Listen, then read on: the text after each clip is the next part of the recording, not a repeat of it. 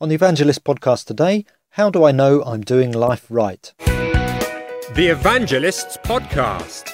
Encouragement to speak life to a needy world. With Glenn Scrivener and Andy Brinkley.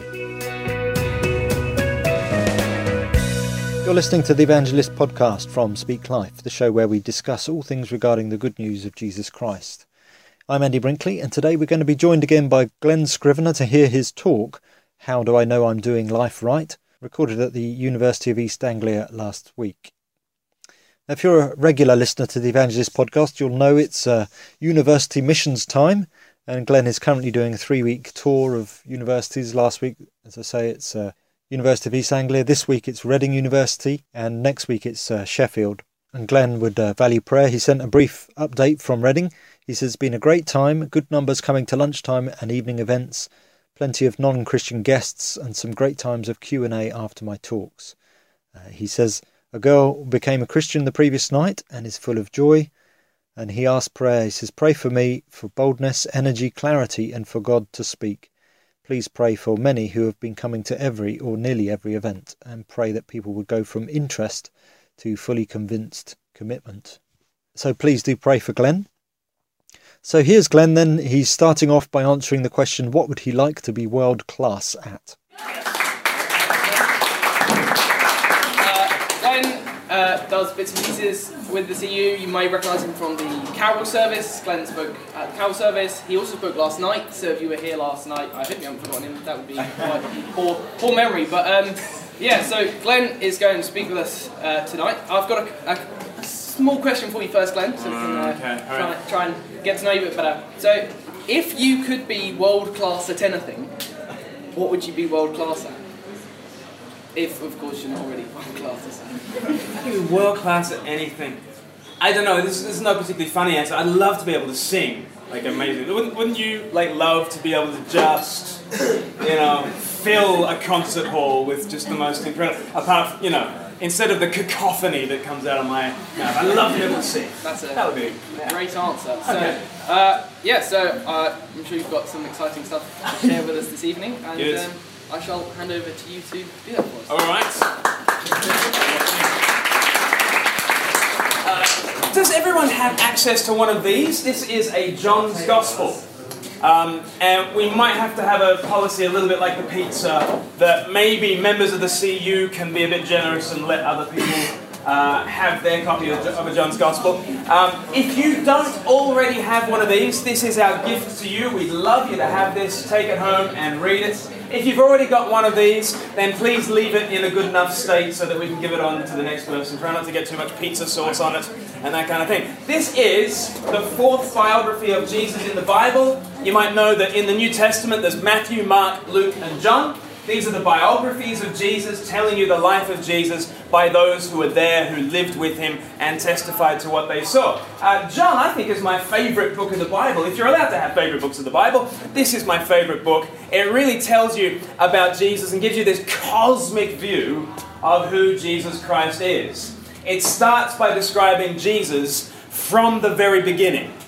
I don't know where you would start a biography of Jesus. Maybe you would start with his birth. Maybe you would start with his parents or his grandparents. In John's Gospel, it begins in the beginning, before there was a universe. Because John is saying, in order to understand who Jesus is, you need to understand all of reality. According to the Bible, Jesus is not just the inventor of a religion. According to the Bible, Jesus is the inventor of the universe. Okay? A big claim. But it makes you want to keep on reading. And it makes you want to think, well, could he possibly fit the bill? Could he possibly be this amazing kind of guy who actually is our maker walking planet Earth? And I guess a Christian is just somebody who reads through this and thinks to themselves, actually, I think he doesn't just talk the talk, I think he walks the walk, I think he might be our maker walking planet Earth. And if you come to that conclusion, I think you come to the most amazing conclusion it's possible to make, because you look at this man of love called Jesus, who pretty much everyone agrees lived the most extraordinary life, a life of self-giving love, and the Christian says, you know what, that's what God is like. God is entirely and exactly like this Jesus, who famously ends up on the cross with his arms outstretched to the world, praying, "Father, forgive them," bleeding his own heart's blood for a world that hates him, and answering with love. Wouldn't it be amazing if this is what God was like? I think that'd be extraordinary if that was what God was like. And a Christian is someone who comes to the happy conclusion that there is a God, and this God is exactly like Jesus. Jesus reveals to us who God is like. But then what about us? Our topic for this evening is, how do I know that I'm doing this life thing right? It's a good question, isn't it? We want to know whether we're doing life right. Nobody gets up in the morning and thinks, "I want to do life wrong." Nobody gets up in the morning and thinks to themselves, "I want to be really bad today, I want to be really wicked, I want to be evil." Neither do people get up in the morning and think to themselves, "I'd love to be unsuccessful today." I was asked the question, what if I could be world class at anything? That's the sort of thing that makes you think, yeah, I'd like to be world class at something. I don't want to be the worst at something. We always want to do life right, don't we? Everybody has that kind of aspiration to do life right, but how do you know if you're doing life right? How could you possibly know that? Do you know TED Talks? You ever watch TED Talks on YouTube? They're kind of church for secular people, really.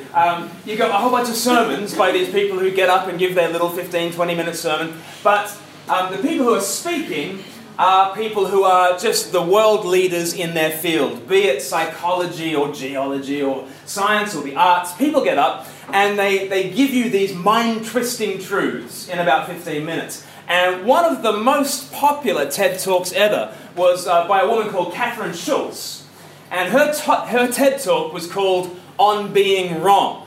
Look it up tonight. It's a fascinating talk about how do we know if we're getting stuff wrong. She opens up with this question. She says to people, "What does it feel like to be wrong?"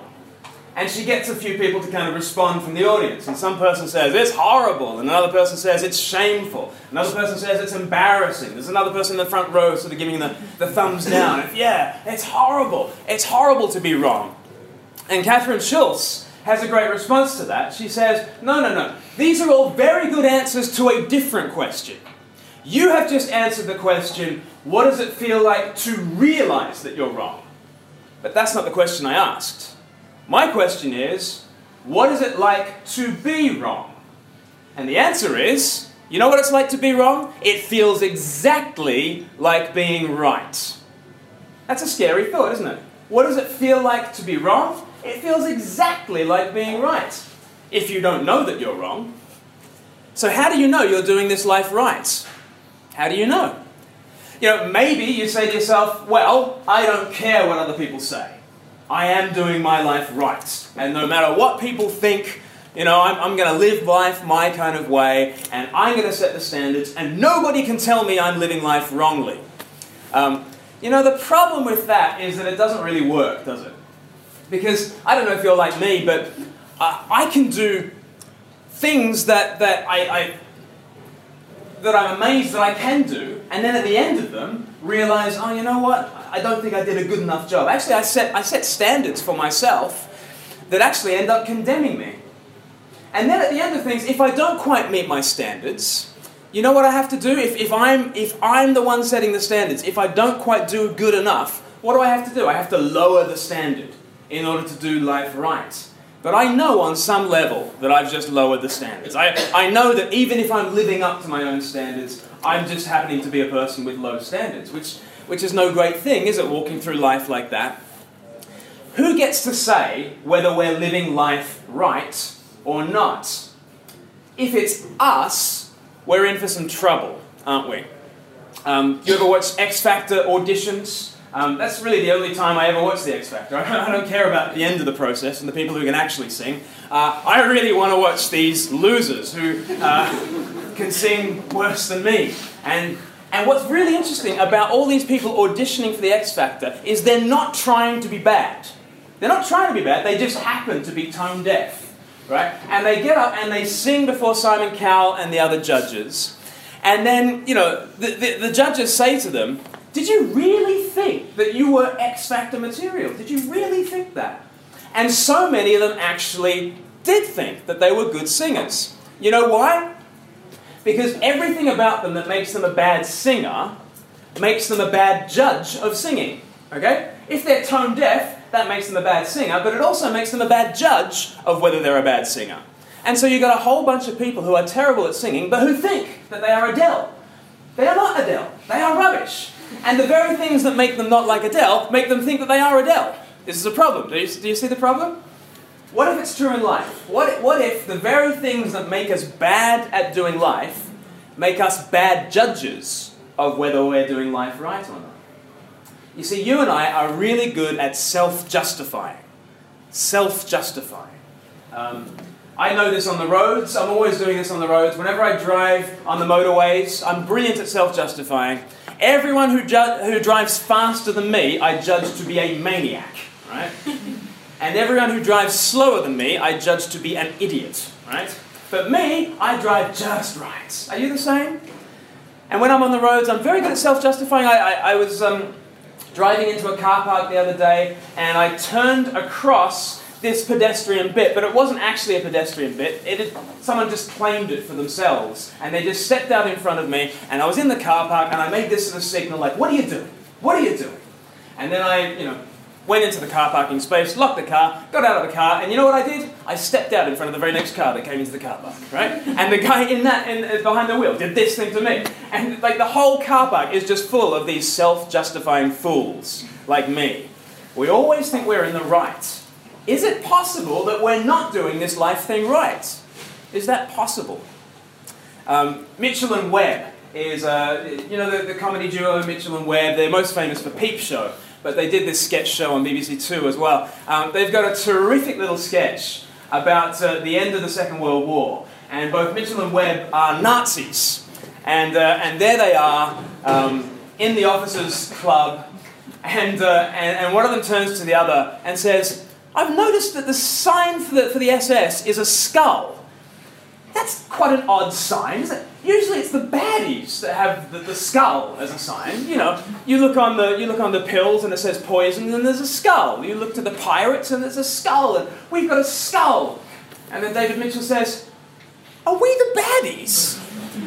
And they conclude that they are the baddies. But how long did it take them before they realized that they were the baddies? Well, is it possible that we are the baddies? Is it possible that we are not doing this life thing right?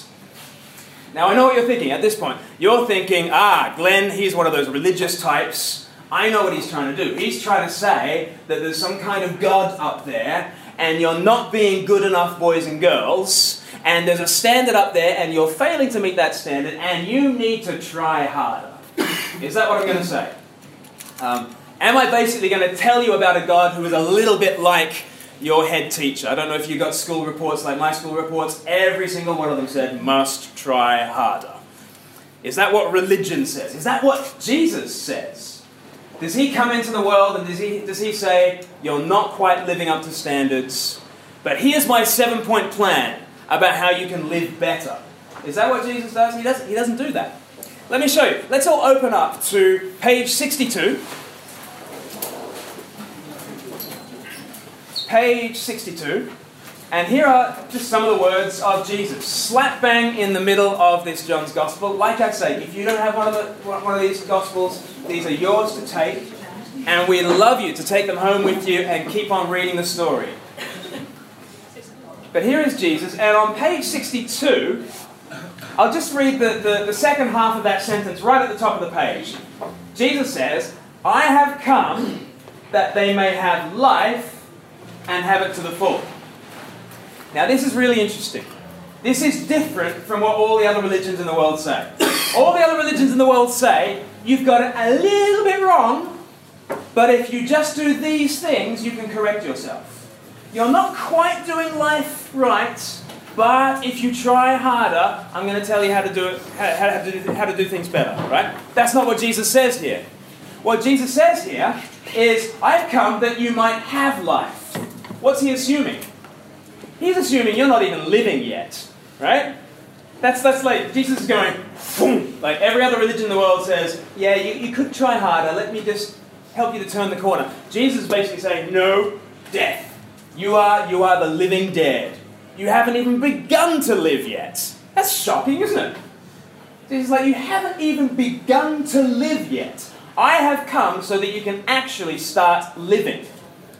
That's a pretty radical thing for anybody to say, isn't it? Who does he think he is? Thinking that we are not living yet, and he is the one who can make us live.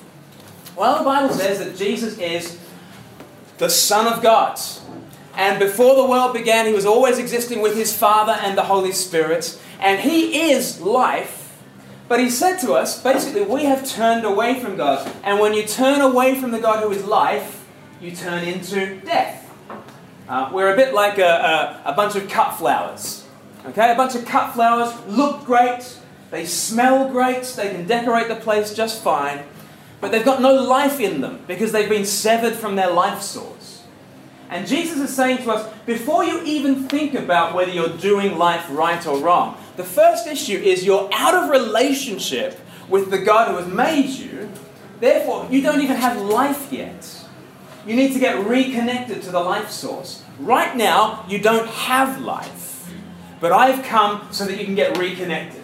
I've come so that you can start living. Well, again, who does Jesus think he is to be able to make such a statement like that? Well, he goes on. Do you see the highlighted verse? Verse 11, little number 11 says this. Jesus says, I am the good shepherd. The good shepherd lays down his life for the sheep. Who does Jesus think he is? He thinks he is the good shepherd, right? Now, anyone who knew their Bibles from the Old Testament, the Old Testament is the bit of the Bible written before Jesus became a human being. Back in the Old Testament, you might know one of the most famous passages, Psalm 23. The Lord is my shepherd, I shall not be in want.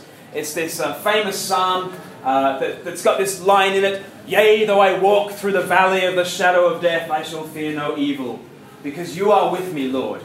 So, this is this psalm. It's often said at funerals, because, I'm walking through the valley of the shadow of death. Recently, friends of mine got married, and they had it read at their marriage, which I think sort of sends interesting signals, doesn't it? Yea, though I walk through the valley of the shadow of death, I shall fear no evil. Into marriage they go with Psalm 23. But it begins with this line, the Lord is my shepherd.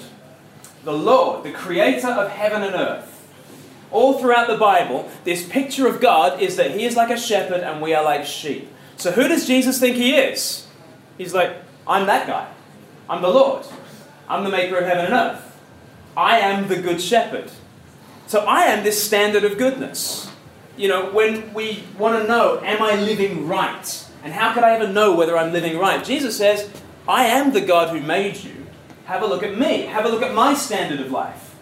And as you read through John's Gospel, you'll see it's just the most extraordinary standard of life ever. Here is Jesus who just gives and gives and gives, who loves and suffers and serves and bleeds and dies even for his enemies. He is good. He is the standard of goodness. And all of us in this room fall far, far short. Far, far short of him. So that's who he is. He is the good shepherd. But he calls us sheep. Have you ever thought about how unflattering that is as a comparison? Think of all the animals that Jesus could compare you to. He could call you lions. He could call you eagles soaring. Even if he called you like oxen, at least there'd be some strength to you. He's calling you sheep. Do you know how dumb sheep are? Just the most ridiculous, stupid creatures you've ever met in your life. I've got a friend who's a farmer. He's got 200 head of sheep just outside of Eastbourne. And he always says to me that the thing about sheep is they're always getting lost and they're terrible at finding themselves again. This is the point with sheep. Sheep are always getting lost, and even when you go and find them, they've fallen down a ravine or something, even if you get them back on their feet, you can't then go, come on Flossie, here we go. Flossie just stands there going, bah! Like Flossie is an idiot, okay? And Jesus says, you are a spiritual Flossie. You are stupid. You are spiritually stupid. Always following after the wrong stuff and getting lost. Now, before you get all offended, start thinking, is he right? Do we just follow after the latest fads and the latest thing? Because maybe when I ask the question, are you doing life right? Maybe you say to me, no, I am not the standard of whether I do life right, but the culture is. You know, our world around us gives us standards of right and wrong, and I try to live up to those standards of right and wrong. But those standards of right and wrong just go in all sorts of different directions, don't they?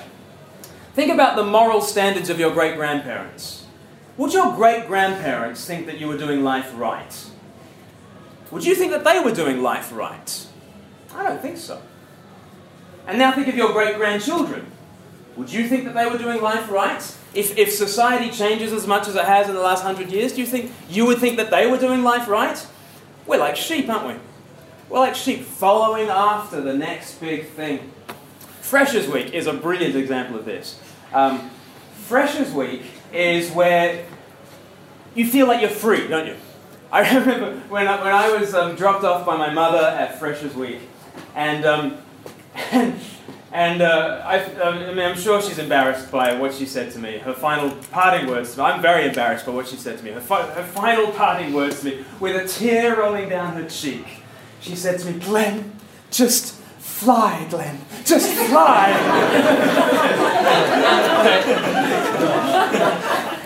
And being a sarcastic Australian, I was just like, yeah, but only because you're the wind beneath my wings. Off I went, but that's how you feel, isn't it? In Freshers Week, you're finally free, and you're going to, prove who you are, and you're going to just fly. But in Freshers Week, you've never met such lost people in your life, have you? Like, for a start, nobody knows where anything is. Like, in Freshers Week, you spend your entire time saying, where's the lecture theatre, where's the library? Probably if you're a third year, you're probably still asking those questions. But you feel lost, but you're trying to be free. And so often, don't we say, when people feel lost, we say, you just need to find yourself. No one say that? It's kind of a thing that you need to do. I was just talking to somebody about their gap year. Quite often when you go on a gap year, it's about finding yourself. But let me tell you, if you are lost, the last person you need to find is yourself, right? Because you're lost, right? And finding a lost person is not much help. If you find yourself and you find that you're lost, it's no great fun. If you are lost, what you need to find is home, right? And here comes Jesus, and he says, look, I've come from home. I am the good shepherd. I've come to reconnect you into the life of God. And I know you've done wrong. I know you've done wrong. That's okay. I've come for you. You see, what Jesus does, and I'll just finish with this. What Jesus does is he is the good shepherd, and you know what he does? He becomes a lamb for us. At the end of John's Gospel, you'll see Jesus dying as a sacrificial lamb. That's the way it's all set up in John's Gospel. The good shepherd becomes like a lamb on an altar, with his blood being shed for the world. And you think, why would that be? Why does the good shepherd become a lamb? Well, this is what happens when the good God comes to us and realizes we're not doing life right. He wants to take all our wrongness onto himself. And on that cross, Jesus is paying for our sins. He's taking onto himself all our wrongness, dying for it. He rises up again and he comes and he says to us, look, I know you've done life wrong. All of you have. But I'm the good shepherd. The good shepherd lays down his life for the sheep. Do you want me? And if you have Jesus, you're suddenly reconnected to the life of God. You've found the forgiveness of heaven, and you can suddenly start to live life, and life to the full. I'm going to leave it there. But why don't I turn you into your groups? Remember, if you don't have one of these are for you. Love you to keep on reading from John's Gospel and encountering who this Jesus is. But I wonder if on your tables you could start asking and maybe starting to answer the question, who is it who gets to tell us whether we're living life right or not? Yeah?